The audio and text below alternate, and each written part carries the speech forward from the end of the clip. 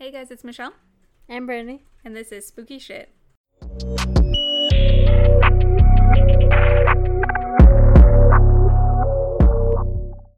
Merry Christmas. This is our Christmas episode, Brandy. Should have started you out. Happy early Christmas. Happy early Christmas. Are we in England? Merry. Like, happy Christmas, Harry. Merry. You know. You're a wizard, Harry. You're a gizzard, Larry. Okay, so anyway. We're doing a Christmas true crime special this week, and I am going to be talking about the disappearance of the Sodder children. And then I'm going to talk about the Lawson family massacre. Jeez Louise, the massacre sounds like a good time. Oof. Very jolly. Don't forget to probably give a warning before your story, because I feel like that might get brutal. I don't know. Yeah. I actually wrote warning in all caps with a, what's it called? Exclamation mark? Exclamation mark and then stars on the sides. Brandy's learning you're finally putting a warning. I know. I actually got it right in my notes, so I say it. Good. Okay. Wait. I just thought of an idea. What? We should actually find a little audio clip where it's like, what if we have Robert record it where it says warning, the following. We should do that. That'd be cool. His weird little voice. Yeah. Okay. Yeah, we should do that. Okay, at the end of this, we'll ask him. Cool. I feel like right now he's battling someone or something based on all the clicks. He's in the zone. Oh, okay. Don't bother him. Warning. This episode may contain graphic details. Listener discretion is advised. So, like I said, this week I'm going to be talking about the disappearance of the Sodder children. We haven't recorded in 2 weeks, so I apologize ahead of time because I just know we're going to be fucking up. Oh, yeah. Oh, yes. More than usual. I know, we fuck up a lot anyway. We're just the fuck-ups. That's depressing, but that is the reputation of my family. New name, the fuck-ups. No, Spooky Shit and the fuck-ups. And the fuck-ups. We can make, or buy the fuck-ups. The merch that we have now, we should do another one that says the fuck-ups underneath that little ghost. So, the Sodder family consisted of George and Jenny Sodder and their 10 children. Jesus. Mm-hmm.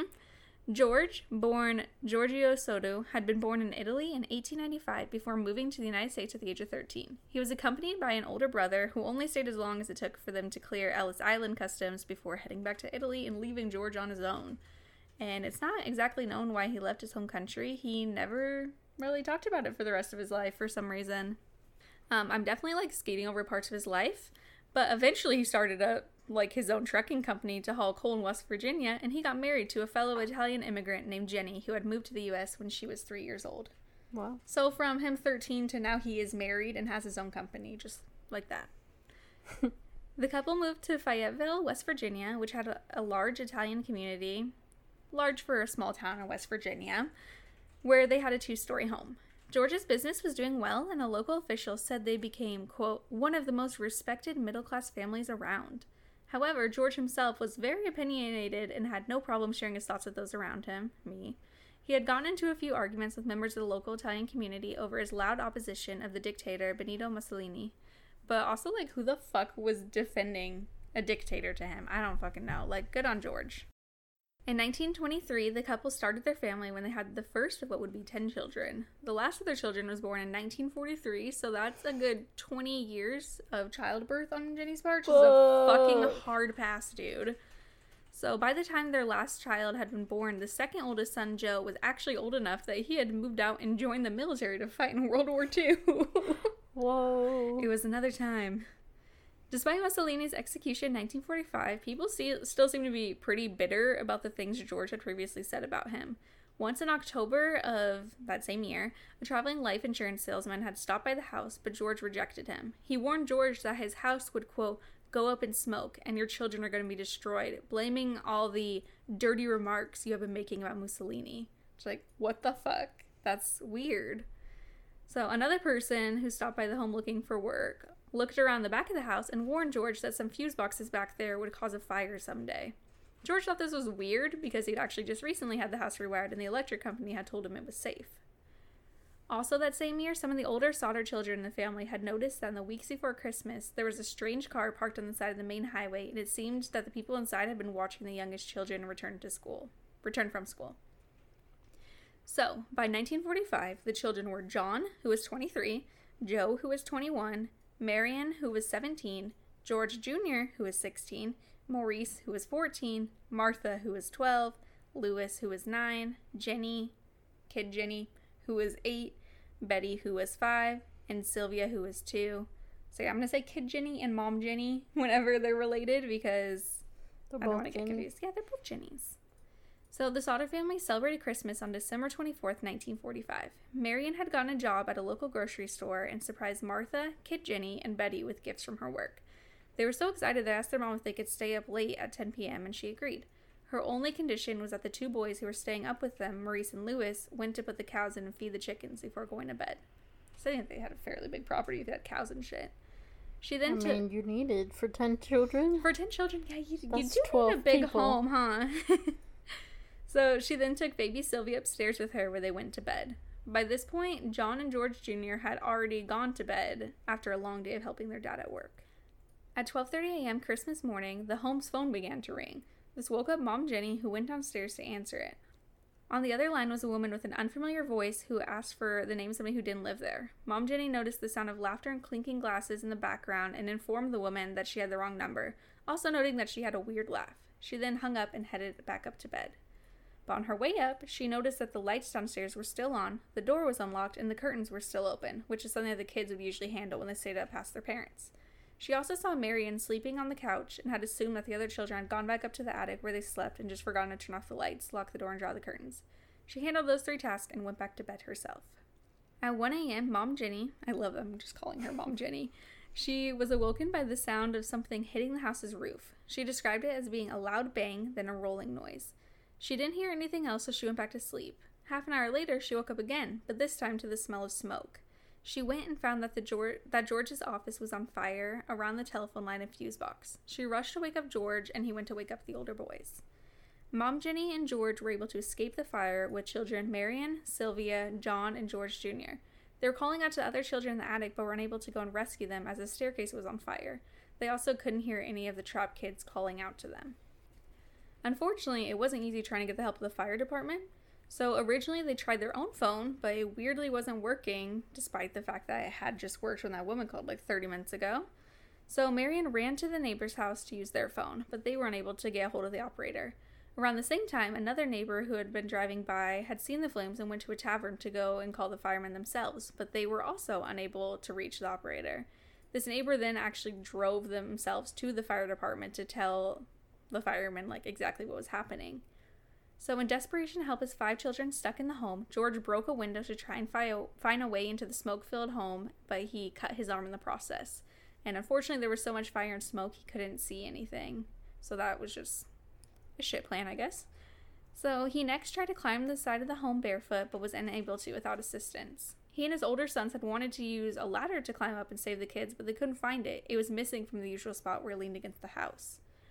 His next idea was to use both of his trucks he used in his business to kind of push against the side of the building and climb up on, but neither of the cars would start, despite the fact that they were working just fine the day before. Sketch. So fucking sketch, dude. Even a barrel of water, which they thought they could use to put out the fire, was frozen. So basically everything that could go wrong fucking went wrong. With nothing working, the family was stuck watching their house burn down and collapse onto the basement over the next 45 minutes, assuming that Maurice, Martha, Louis, Kid Jenny, and Betty had all died. At the time of this disaster, the fire department was already low on manpower because of World War II, and they had to rely on firefighters calling one another to let them know about the Sauter house. So literally, just one person calling someone and be like, hey, go call blah blah blah, this is on fire. Like a fucking, what's it called? Telephone? Literally a telephone chain. And on top of that, all the firefighters were volunteer based, so somebody could just hear about it and be like, nah, it's Christmas morning, I don't want to go help. Oof. Yep. The response time was even slower because Chief Morris was unable to drive the fire truck himself and was stuck waiting for someone who could. So they actually didn't arrive to the Sauter home until 8 o'clock that morning. Jeez. Several hours. They only were 2.5 miles away. That's ridiculous. It's ridiculous. I feel like you could even fucking walk there faster than that. So when they did arrive, they couldn't do much but look through the ash for remains of the deceased children. Not so fun fact, one of the firefighters was actually Jenny's brother, so he basically was told to look for the bodies of his nieces and nephews, which would fuck me up. That's so sad. I would be like, I'm sorry, I cannot assist the search. I'm gonna go sit over there and cry. Well, I feel like nowadays they don't even let you get near. Yeah, they like, probably wouldn't let you. caves. Yeah. But back then, they were like, yeah, go find their bodies. So by 10 a.m., Chief Morris told the Sodders that he had been unable to find any remains, although there is another account saying that he had indeed found some bone fragments and organs, but decided not to tell the family for whatever reason, like he didn't want to upset them, which, I mean, they're going to be upset regardless. Their kids just died. It should be noted that the search really wasn't that thorough at all. Despite all this, Morris did believe that the 5 children had died in the fire and suggested that it was so hot that their bodies were burned completely. Following the search, Morris told the family to leave the site alone so that the state fire marshals could go by and do more thorough investigation. After 4 days of waiting, George and Jenny couldn't stand to look at the devastation anymore and bulldozed 5 feet of dirt over the ashy remains of their homes and basement, planning to make a memorial garden for their 5 children who had passed away. Meanwhile, a local investigation had decided that the fire was accidental and caused by faulty wiring. Weird little plot twist here. The family actually didn't find out about this until later, and they had a private investigator. But one of the people on the jury who decided that the fire was an accident was the life insurance guy from earlier who had told George that his house was going to burn and his family would be destroyed. That's creepy. That is so sketchy. On December 30th, 5 days after the fire, the death certificates for the 5 Sodder children were issued. On January 4th, 1946, a funeral was held for them, attended by their surviving siblings, but not their parents, who were too grief-stricken. While beginning to rebuild their lives after the fire, the Sodder family began to question the investigation and the official account of what had happened. They wondered why, if it had been an electrical fire, their Christmas lights had stayed on during part of the fire, like in the beginning parts. Presumably the power would have, gone out if that was the case. Also, remember that they had just rewired the house and had it safety approved. Mm-hmm. They were also confused when the ladder they were unable to find to save the children was found 75 feet away from the home at the bottom of an embankment. What? How? Who would have moved that? They spoke to a phone repairman who told them that the home's phone line wasn't burned in the fire, but in fact it had been cut by somebody who had climbed up the 14-foot pole to do so. Yo, right? Because I was like, they just had a phone call. How the fuck can they not reach the fire department now? They probably stole the ladder to do that. Yes, and then I didn't even think of that. I thought this was 2 separate things. So there's one story, I don't think this is verified, but it's of a man who had been caught stealing something in the neighborhood that night, and he claimed that he cut the phone line on accident while he was trying to cut the power to the home.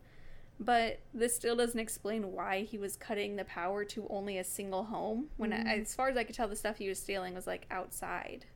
Jenny had a hard time believing Chief Morris's story about the bodies being completely burned in the fire, especially after finding that a lot of things in the household were still recognizable even after burning for 45 minutes. She also read an article about another home that burned down and killed 7 people, and in this instance, the bones of all involved were found. She began to experiment with burning small animal bones herself to see if they would be completely burned, and she was never able to get them to turn to ash. Eventually, she even went to visit a local crematorium and spoke to an employee who told her that even after bodies are burned for 2 hours at 2,000 degrees Fahrenheit, the bones usually still remained. This house was significantly less hot and had only burned for 45 minutes. So I looked this up myself and found that most house fires will burn between 1,000 and 2,000 degrees, which is a pretty big window, honestly. And that whole human bodies take up to 3 hours to cremate. But 2 things I read did say some bone fragments can remain even after this, and they kind of have to get grinded down. So it doesn't make sense that the bones would just fucking evaporate. Disappear. Yeah. Meanwhile, George had begun to wonder why his trucks, which seemed in good condition, were unable to start the night of the tragedy. He thought they had been tampered with, potentially by the thief who had also cut their phone line. Later on, a future son-in-law of George suggested that maybe in their haste to start the trucks, they had accidentally flooded the engines. I would like to point out something here because I wasn't totally sure where to include it, but John actually said, which is the older son at the time, said that he went up to the attic to warn his siblings about the fire in his first interview, but he later changed his story and said he actually only called out to them and didn't see them. Later on, he was the only member of the family who wouldn't talk about what happened that night and thought everyone should just accept what happened and moved on, which is like a shame, because does this mean he lied in his first interview and is feeling guilty that he wasn't able to like really go check on the kids and get them up, or guilty maybe it said that like he just called out to them? I don't know. I just wish he spoke about it more, because I feel like that's a pretty big part of this, whether or not he actually went in there. Yeah. I read a post on Web Sleuths that was reportedly made by his grandson, and in it they say that John had not gone to wake up the children, and he didn't look into the case much in the future because he wanted to believe that they were alive out there somewhere, but was scared to look into it. But this could just be somebody like fucked up online pretending to be related to the family. Many people who heard about the story were suspicious about the phone call at 12:30 from that strange woman. According to one source, this was actually investigated by police who were able to identify her and found that it truly was just a call to the wrong number. Low-key anticlimactic, but I thought it was weird whenever she was like, I remember her weird laugh. I was like, oh my god, her weird laugh. By the following spring, the family began to plant flowers over the Boldos' home. However, even more things had come to light to make them believe that their children were indeed alive. In 1946, a witness came forward who pointed that the fire had actually been caused by arson. A bus driver had passed by the house on the night of Christmas Eve and said that he saw people throwing balls of fire, in his words, at the house. To back this up, once spring came, Sylvia was outside and found a small, hard, dark green rubber object that was similar to a ball. George saw it and immediately thought of how his wife had heard a bang on the roof that evening and thought maybe this object could have caused it.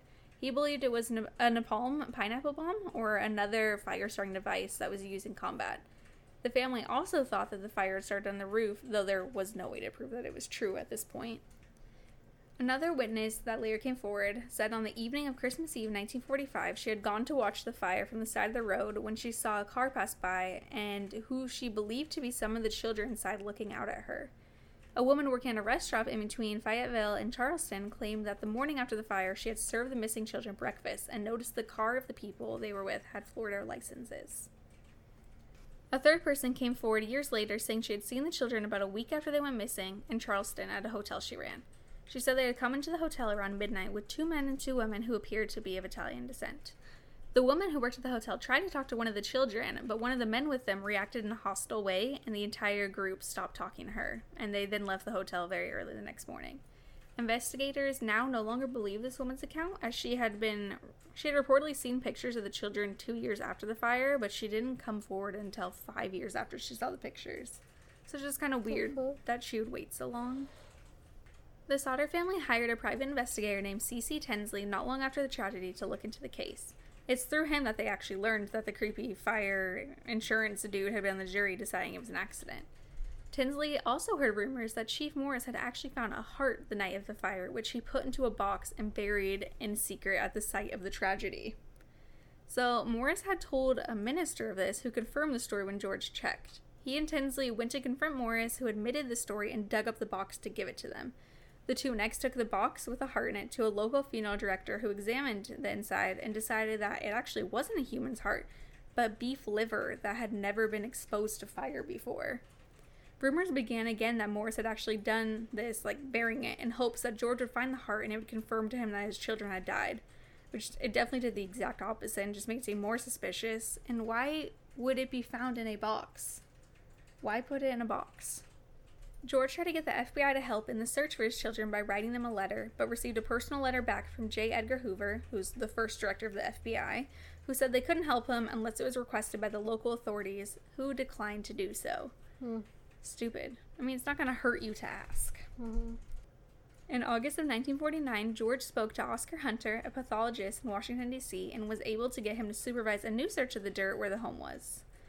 A thorough search was conducted, during which they found a burned dictionary and some coins that belonged to the children. They also found several small bone fragments that they say belonged to a human vertebrae. Super casual findings. So these bones were sent to a specialist who said they were indeed from the vertebrae of one person and said, quote, "Since the transverse recesses are fused, the age of this individual at death should have been 16 or 17 years. The top limit of age should be about 22, since the centra, which normally fuse at 23, are still unfused." Remember, the oldest child who had gone missing was Maurice, and he was only 14 at the time, so it's unlikely that these bones actually belonged to any of the children. However, the report did say that Maurice's vertebrae could be more advanced for his age, but it just wasn't likely, and as well, the bones didn't show any exposure to fire. He also agreed that it was weird that full skeletons weren't found for all the supposedly deceased children. It was decided the bone fragments had likely come from the dirt that George had bulldozed on top of the home to build the garden. Which is just, what are the chances of you getting all this dirt and there just being a fucking human vertebrae inside of it? Yeah, that's wild. That's weird. In 1950, the case was closed on a state level and the Sodders were told that it was hopeless. Eventually, the FBI did decide it could possibly be a kidnapping, but dropped the case later on after only 2 years when they couldn't get any good leads. This basically led the Sodders to have to do all their own investigating. In 1951, this is just another little factoid, records show that George and Jenny may have actually had another baby named Michael, but unfortunately he died the day he was born. Aww. So the family did not give up hope over the years and printed flyers of pictures of the children offering first $5,000 and then eventually $10,000 in reward to anyone who could help settle the case. In 1952, they put up a billboard of the 5 kids' pictures and names on it explaining what had happened and asking for help. This billboard soon became a landmark for those driving through the area.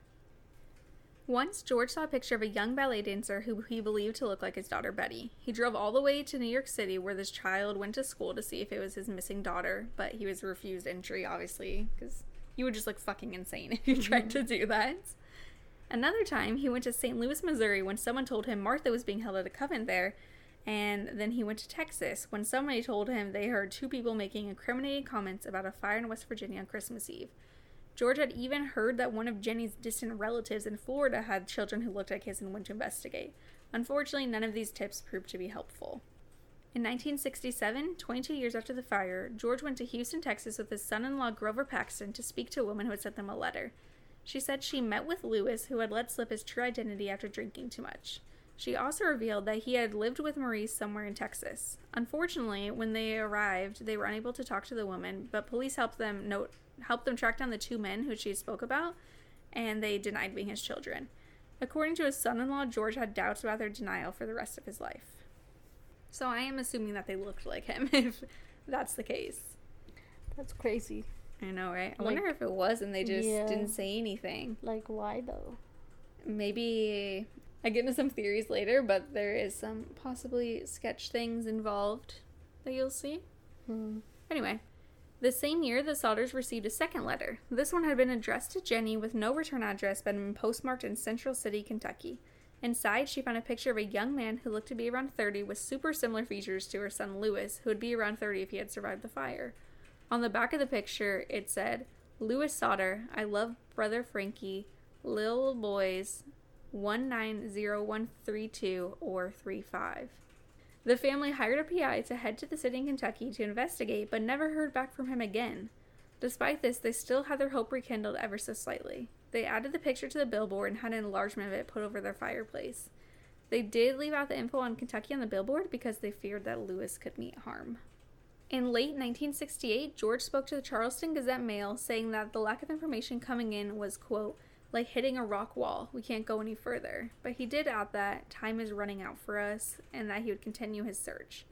In a separate interview, he said, we only want to know. If they did die in the fire, we want to be convinced. Otherwise, we want to know what happened to them. George unfortunately died the next year in 1969.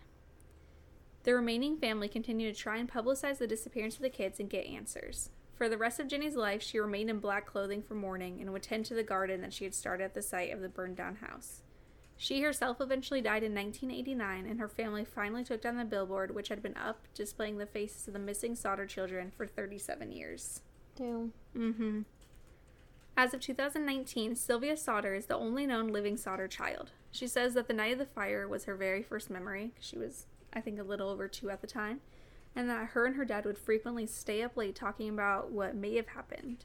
She herself believes that her siblings survived the fire, and along with her own children, she still tries to keep the case publicized. So there's like so many different theories out there as to what happened to Maurice, Martha, Lewis, Kid, Jenny, and Betty. I love listing their names because it's like, that's a lot of fucking names. One that the other siblings themselves thought could be the truth was that the local mafia had tried to first recruit and then extort money from George, who rejected them. They then did something to the children in retaliation. Or they were retaliated against for George's criticism of Mussolini. Another theory they thought possible was that somebody familiar to the family knew there was going to be an arson attack and kidnapped the children, likely telling them, like, oh, something's going to happen, you need to come with us to fucking live. In this scenario, the children were either killed or taken away, possibly to Italy. Upon realizing their parents and other siblings had survived the fire, they then stayed out of touch to keep them out of harm's way. So in this, I imagine, whoever they were taking by was dangerous. So yeah, the mafia potentially was involved, so they didn't really want to... They didn't want to do anything because they were scared that, like, the children could meet harm. I'd be Harm's scared way. too. Yeah. There are actually quite a few people I saw online who think that they really did die in the fire that night. They point out that although the house was consumed in only 45 minutes, not enough time to burn bones, it was likely smoldering for hours afterwards. People of this theory also point out that if the children were up in the third-story attic when the fire began, and their bones had been burning for up to 45 minutes when the house collapsed, it's possible they had been weakened to the point where the pressure of the house basically falling on them pulverized the bones. The basement was maybe filled with coal at the time as well, because that was, like, pretty popular at the time, so it could have been burning hotter than the rest of the home, and any bones that fell in there could have been destroyed. Also, like I pointed out earlier, the home was not searched very well in the beginning stages, and they did bulldoze dirt on top of where the basement was. So my problem with this is, how were they able to find the items, like the burned dictionary and coins, that had been in the attic at the time of the fire, that wasn't totally destroyed, but all of their bodies would be destroyed? I don't really understand. But anyway, a majority of the comments I read seemed to believe that the fire was indeed caused by an arsonist, however, which I definitely fucking think so as well. One person even suggested that the fire was set by the children themselves, but that's a no for me, dog. Like, the oldest one was, what, like 14, youngest was 5. I don't think they were fucking setting a fire. An obvious suspect, if you're thinking of arson, is the man who threatened George after he couldn't sell life insurance, who later on helped decide that the fire had been accidental. He seemingly wasn't looked into at all by investigators, and I'm not sure if the Sodders themselves ever questioned him either. Another person whose actions make zero fucking sense was Chief Morris from the fire department. I don't know if it's just because he was, like, covering his own ass, but the burying a heart thing is so fucking weird to me. Like, why did he want so badly for them to be placated, convinced that their children were dead? And was somebody potentially, like, influencing him and telling him to, like, botch the fucking investigation? I don't know. I also saw some people questioning his inability to drive, because, like I mentioned, he didn't head over for, like, 6 hours or some shit because he couldn't drive. But this could just be because it was the 1940s, cars were expensive, I don't know how much people actually, like, drove around. Regardless, if he was suspicious or not, this dude is just fucking weird. So, a private investigator that the Sodders had hired at one point suggested that the children could have been kidnapped to be put up for adoption on the black market, like for people who couldn't have their own kids.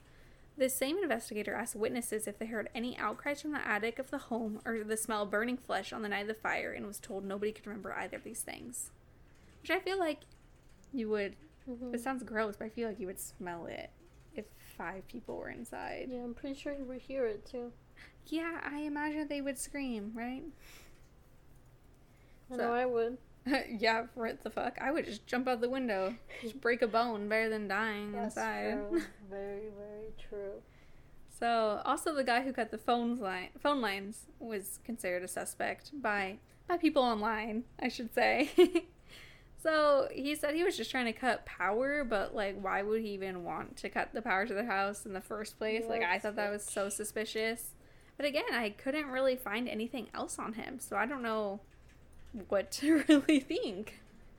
Something that really interested me was the letter supposedly from adult Lewis. I was looking more into it and what it could possibly mean, especially the A90132 or 35. So I googled this and was brought to a theory that it was a zip code.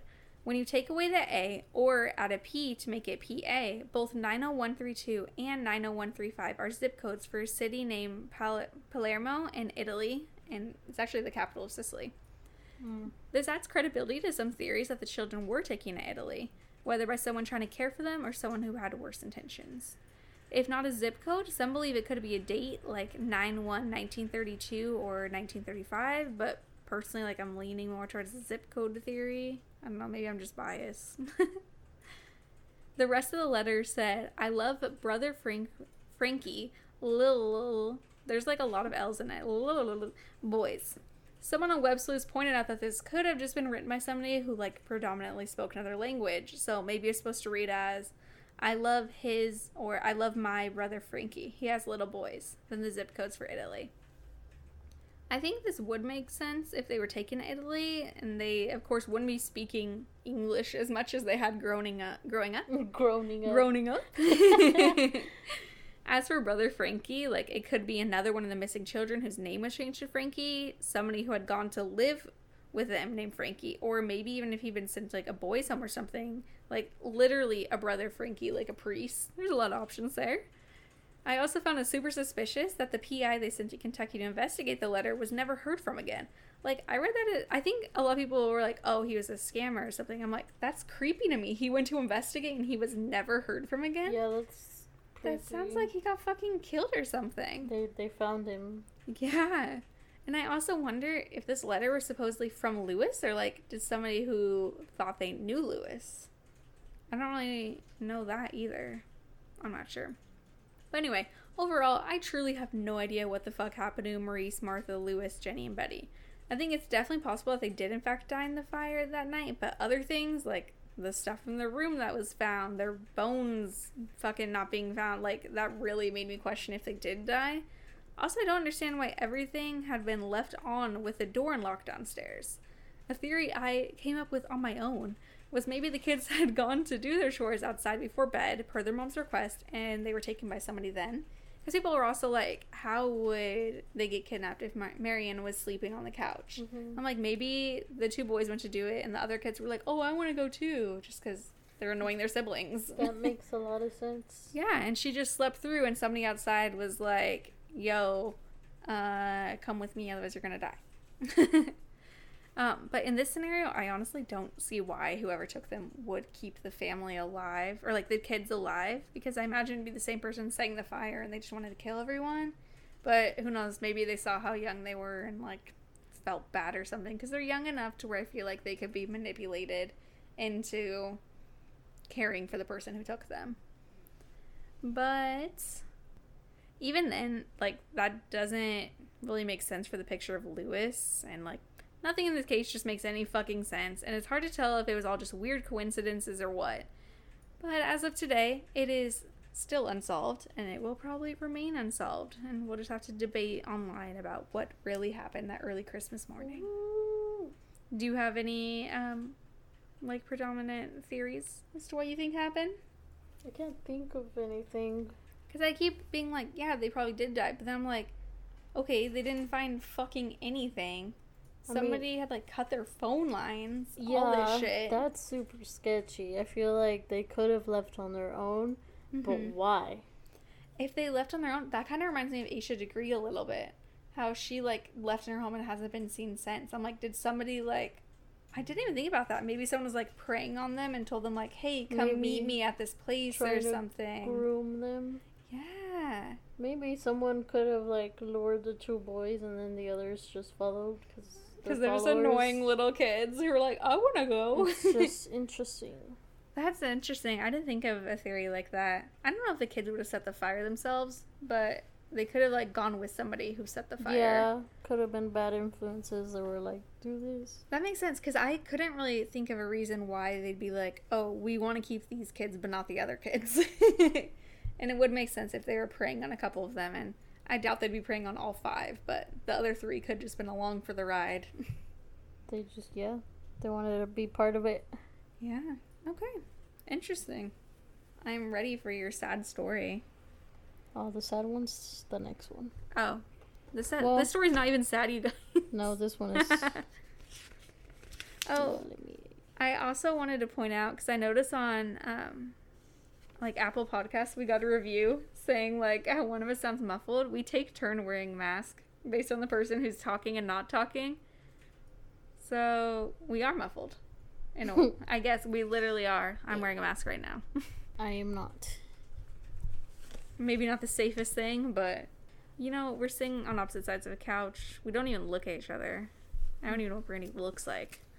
It's fine. Yes, you do. It's funny because you always look at me when you're reading. I know. I'm like, are you paying attention to me? Yeah, basically. Make me feel good about myself. Laugh at my jokes. And I'm just sitting here minding my business. Just falling asleep. You're like, oh shit, is it my turn yet? I'm over here yawning. Right? Like, keep your eyes open. Literally you every time I talk, and I'm like, damn, okay, I'll try to talk faster, fuck. It's not your fault. I'm just really tired. I promise your story was really interesting. Liar. For reals. Anyways. Yeah, sorry. On to my story about Okay. the Lawson family. Warning. Exclamation point, star, star, star. Star, star, star, exclamation point. Warning, warning. Repeat, warning. I mean, none of the violence is gonna happen yet, but I'm throwing the warning. Eventually. I'm throwing the warning out Okay. there. So, a man named Charles Lawson married a woman named Fanny Manring. Fanny. Yes, Fanny. Like, Fanny. Yeah, Fanny. You know, in England, that means vagina. Does it really? At least that's the impression I got from Skins UK whenever I was a teenager. And her last name's Manring. Mm-hmm. She's a weird name. Mm-hmm. Okay, sorry, Fanny. I was like, what? Like, alright. Well, they married in 1911 and went on to have 8 children together. Jesus, people back then. They were just popping babies like it was nothing. Truly. Oh my god. Well, I guess it was a big thing back then. My grandma had 11 children. Oh my god. I don't know how many kids my grandparents had. Hopefully not 11. That's ugh. That's They're a lot. poor vaginas. It's rough. Yeah, I mean, they don't talk about that. They don't talk about that part. Yeah, I never talked to my grandma about that. It's like, hey, grandma, how are you down there? How's it going? After 11 children, Oh, how are you feeling? not well, I'm sure. So, in 1918, Charles moved his growing family to Germantown. Town? Yeah, no, Ton. Okay. Germantown, North Carolina. Charles and his 2 younger brothers all worked as tenant tobacco farmers and saved money to buy their own farms. Oh, nice. So, yeah. Basically, his 2 younger brothers, like, convinced him to move. So they could Oh. all work together and save money to, like, basically buy their own farm and make money. It's a family business. Basically. So, 2 years later, Charles and Fanny's 3rd child, William, unfortunately died of an illness in 1920. Oof. So sad. Poor baby. So, I'll get more into the family members. There was the oldest, Marie, who was 17, Arthur, who was 16, Carrie, who was 12, Maybelle, who was 7, James, who was 4, Raymond, who was 2, and the baby, Mary Lou, who was 4 months old. That is such small age gaps between all of them. Yeah.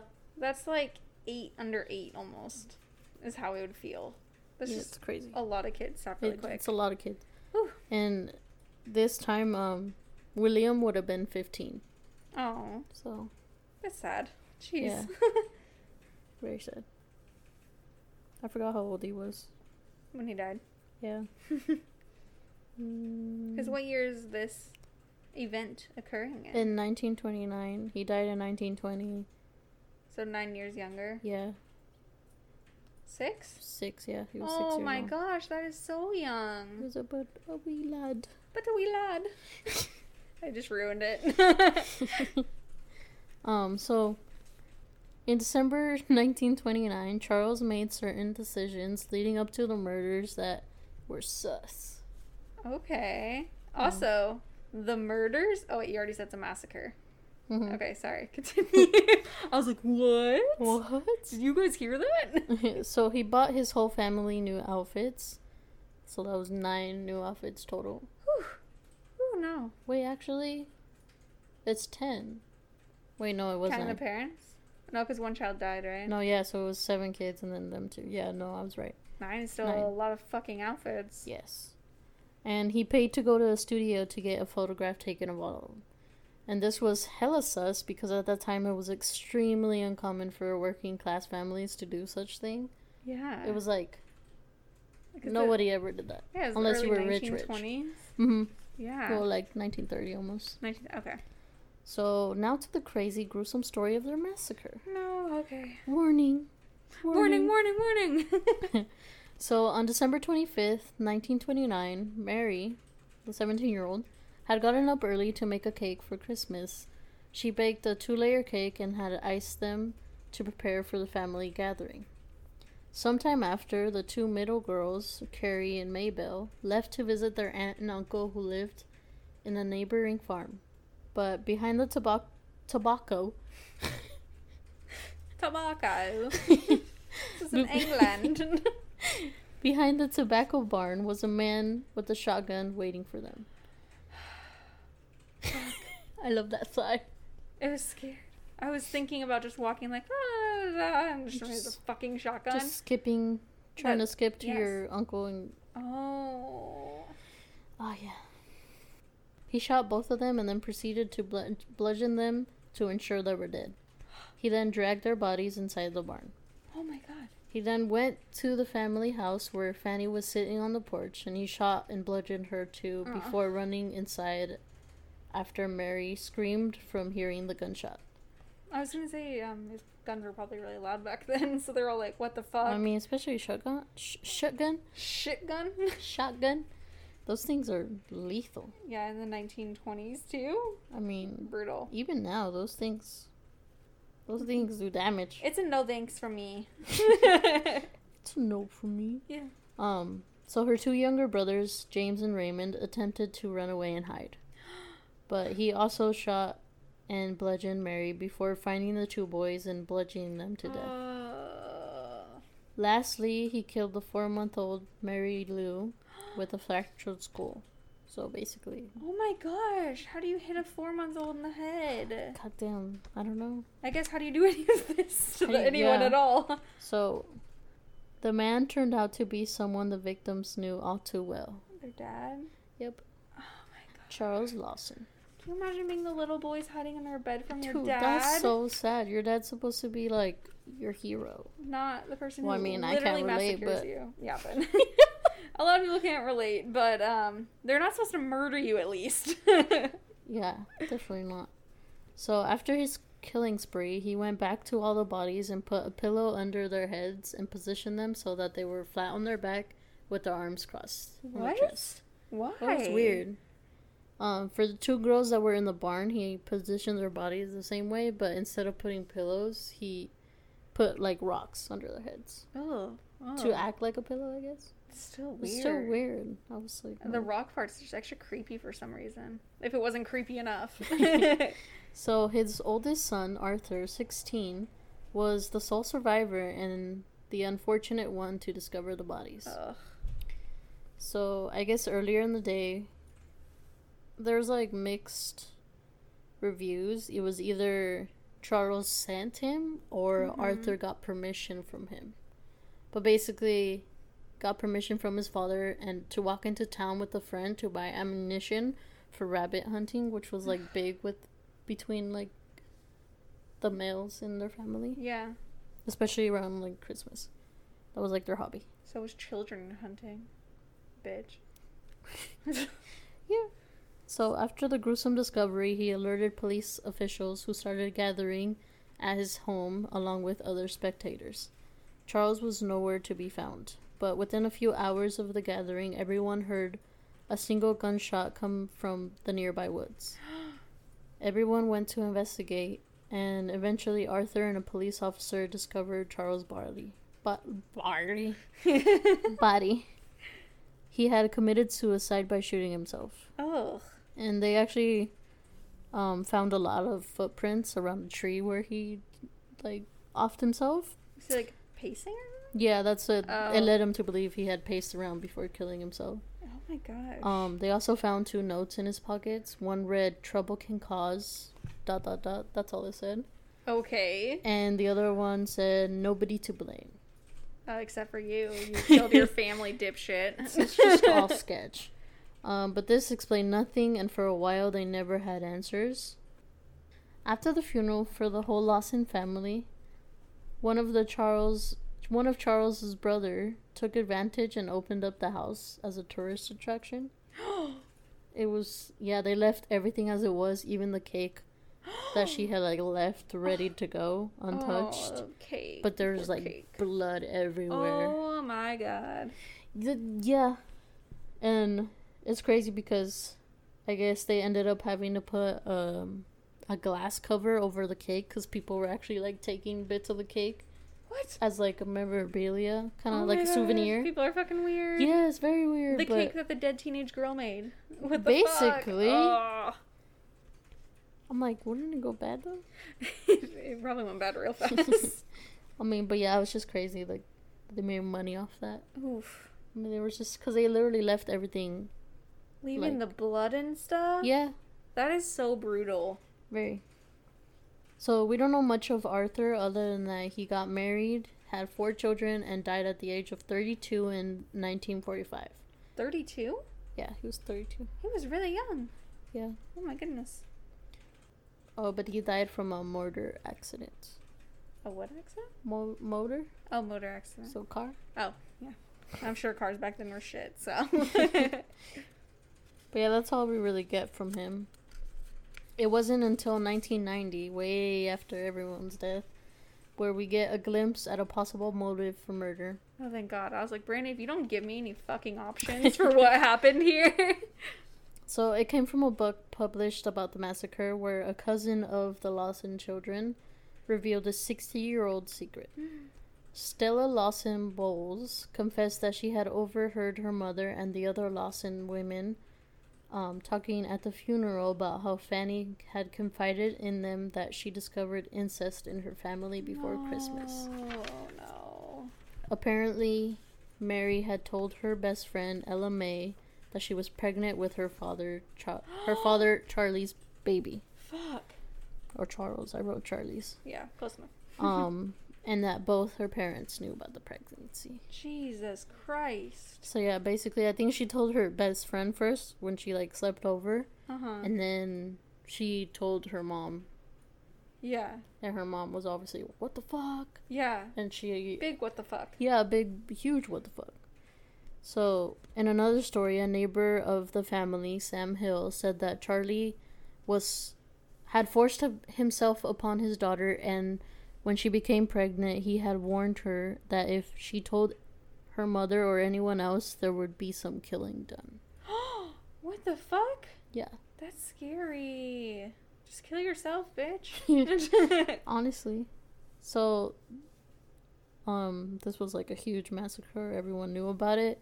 And it actually entered folk history in the form of 10 songs, 2 books, and a film. Really? Yeah. Oh my gosh. It's crazy. I'll have to watch that movie. I don't know if I need to watch that movie, actually. I'm actually curious I should have looked up the songs. The songs are probably pretty intense. Yeah, I didn't look them up. I should have. But basically, it's believed that Charles Lawson murdered his family because he felt shamed for impregnating his daughter and didn't want it to get out, although no autopsy report has had any evidence that she was pregnant. Mm-hmm. But then I'm like, maybe they didn't check because they didn't, you know what I mean? Like, it wasn't... They had no reason to suspect that she was pregnant at the time. That's what I was trying to say. Yeah. Also, it could have been a false alarm. Like, maybe she wasn't actually pregnant and he had been sexually assaulting her and just thought she was pregnant or something. That's very true. Lastly, it is said that he sent Arthur away because he had no idea or any suspicions and was afraid that he would intervene to stop him, which I think he could have. Like, Arthur could have stopped him because he was actually a bit, like, taller than him, and he looked, like, swole because he was a farmer. He would help his dad out. He could have fucked him up. Yeah, he looked swole. I was confused at first because you were like, because he didn't know about anything. And I was like, bitch, the 4-month-old didn't fucking know that she was pregnant. True, but I think he was just scared that the 4-year-old couldn't fight him. 4-month-old couldn't fight him. Yeah. Yeah, I think he was just scared that Arthur would, like, intervene. Beat his ass. Basically. He deserved it. But yeah, that's the story. Fucking savage-ass story. Crazy. Merry Christmas. Merry Christmas, guys. Oh, that's sad. Very Jeez, sad. Louise. But I kind of, like, I think he did it because of that reason. I could see that being it. Yeah. It's unfortunate that nobody, like, checked if she was pregnant, but I guess at the time they had no fucking reason to be like, is she pregnant? Yeah. And then also their last picture together, it just kind of looks creepy. Ooh. There's been, like, I forgot to mention, like, someone commented, some, like, older lady that, like, knew the family. And she was, like, commenting on the photo and was like, yeah, look at, he, like, she looks defiant, Mary. Oh, no. And that he looked like, I forgot what the word she used. Like a creepy... Yeah, just, like, very creepy creep. Oh, you looked it up? I did. I'm looking up right now. She does look defiant. So, like, serious. Ew. Is that the oldest son on the left? Yeah, that's Arthur. He could have fucked up his dad. Yeah, see? He's, like, taller he looks than him. jacked. He does. Also, the picture isn't good because his eyes look totally white, like he's a fucking zombie. It's creepy. Ooh, I can't wait to post this picture for you guys. That is fucked, though. Mm-hmm. Why would he... It's extra creepy. Like, I think you even said that he went and bought them all these outfits and went to take a picture with them knowing he was going to kill them. Yep. What was the point of that? Like, you wanted people to look back and be like, oh, what a nice-looking family. It's like, everyone's going to know that you killed them, you know? Maybe he wanted... I don't know. That's hard to say. That's creepy. If that doesn't get you guys in the Christmas spirit, I don't know what will. And why on Christmas? Maybe because he knew the family was gathering. Oh, there's going to be other family coming over? Yeah, they were supposed to gather with his brothers and, like, their wives. Oh, yeah, he's probably scared that someone would see. Yeah, or maybe say something. His wife could have confronted him about it. Maybe. And been like, maybe she was I waiting. heard about it, you piece of shit. Yeah. That's sad. Because apparently, like, Fanny did mention it to some people. To, like, her sisters, right? To her sister-in-laws, I think. Yes. Yeah. I wonder if she did confront him or, like, hint at it and made it obvious. Maybe, and that's why he, like, totally lost his shit. Oh my god. I don't know. That's creepy. Scary. Very sad. Jesus. Why kill the other kids, too? Fuck. Yeah, fucking... The little kids, like... The little... Like, a 4-month-old? Why like, they don't even know what the fuck is going on, bro. Yeah. They haven't even lived. I'm still really sad thinking about the boys running to hide and him hunting them down, basically. Yeah, they were 4 and 2. 4 and 2? Mm-hmm. Oh my god, that is really, really, really, really, really young. That's upsetting. I thought they were older for some reason. No. Jesus. The girls were 12 and 7. 12 and 7, oh my god. The first ones. Fuck, man. Yeah, really sad. Don't kill your guys' families. Life hack. Life hack. Please don't. Please don't massacre your families on Christmas. Peace out. Or any day. But yes, hope you guys actually, on the reels, have a happy holidays after this. If you guys want to email us, you can at thespookyshit.pod@gmail.com. Robert's making faces. Or you can follow us on Instagram and Twitter at spookyshit_pod and check out our website at spookyshit-pod.com. We got dashes, we got underscores, we got dots, we got fucking everything you guys could need. We have merch now too, so check that out. Like, I posted about it everywhere. Anything I just listed, you can find our merch. And thank you guys for listening. Okay, bye. Bye.